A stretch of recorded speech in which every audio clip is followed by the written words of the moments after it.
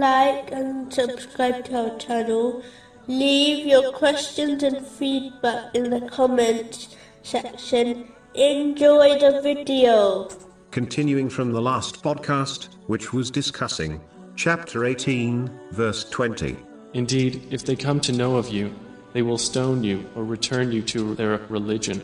In a narration found in Sahih Bukhari, number 2447, the Holy Prophet Muhammad, peace and blessings be upon him, warned that oppression will become a darkness on the day of judgment. This is vital to avoid, as those who find themselves plunged in darkness will unlikely find their way to paradise. Only those who will be provided a guiding light will be able to do this successfully. Oppression can take many forms. The first type is when one fails to fulfill the commands of Allah, the Exalted, and refrain from His prohibitions. Even though this has no effect on the infinite status of Allah, the Exalted, it will cause one to become submerged in darkness in both worlds. According to a narration found in Sunan Ibn Majah, number 4244, whenever someone commits a sin, a black spot is etched on their spiritual heart. The more their sin,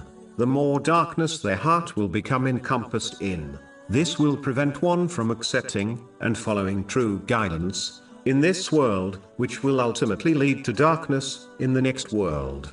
The next type of oppression is when one oppresses themselves by not fulfilling the trust they have been granted by Allah, the Exalted, in the form of their body and other worldly blessings they possess, the greatest of which is one's faith. This must be protected and strengthened through gaining and acting on knowledge. The final type of oppression is when one mistreats others. Allah, the Exalted, will not forgive these sins until the oppressor's victims forgives them first. As people are not so merciful, this is unlikely to happen. Then justice will be established, where the oppressor's righteous deeds are given to their victim, and if necessary, the victim's sins will be given to the oppressor. This may lead to the oppressor being hurled into hell on Judgment Day. This has been warned in a narration found in Sahih Muslim, number 6579. One should therefore treat others how they wish to be treated by people. A Muslim should avoid all forms of oppression if they desire a guiding light in this world and the next.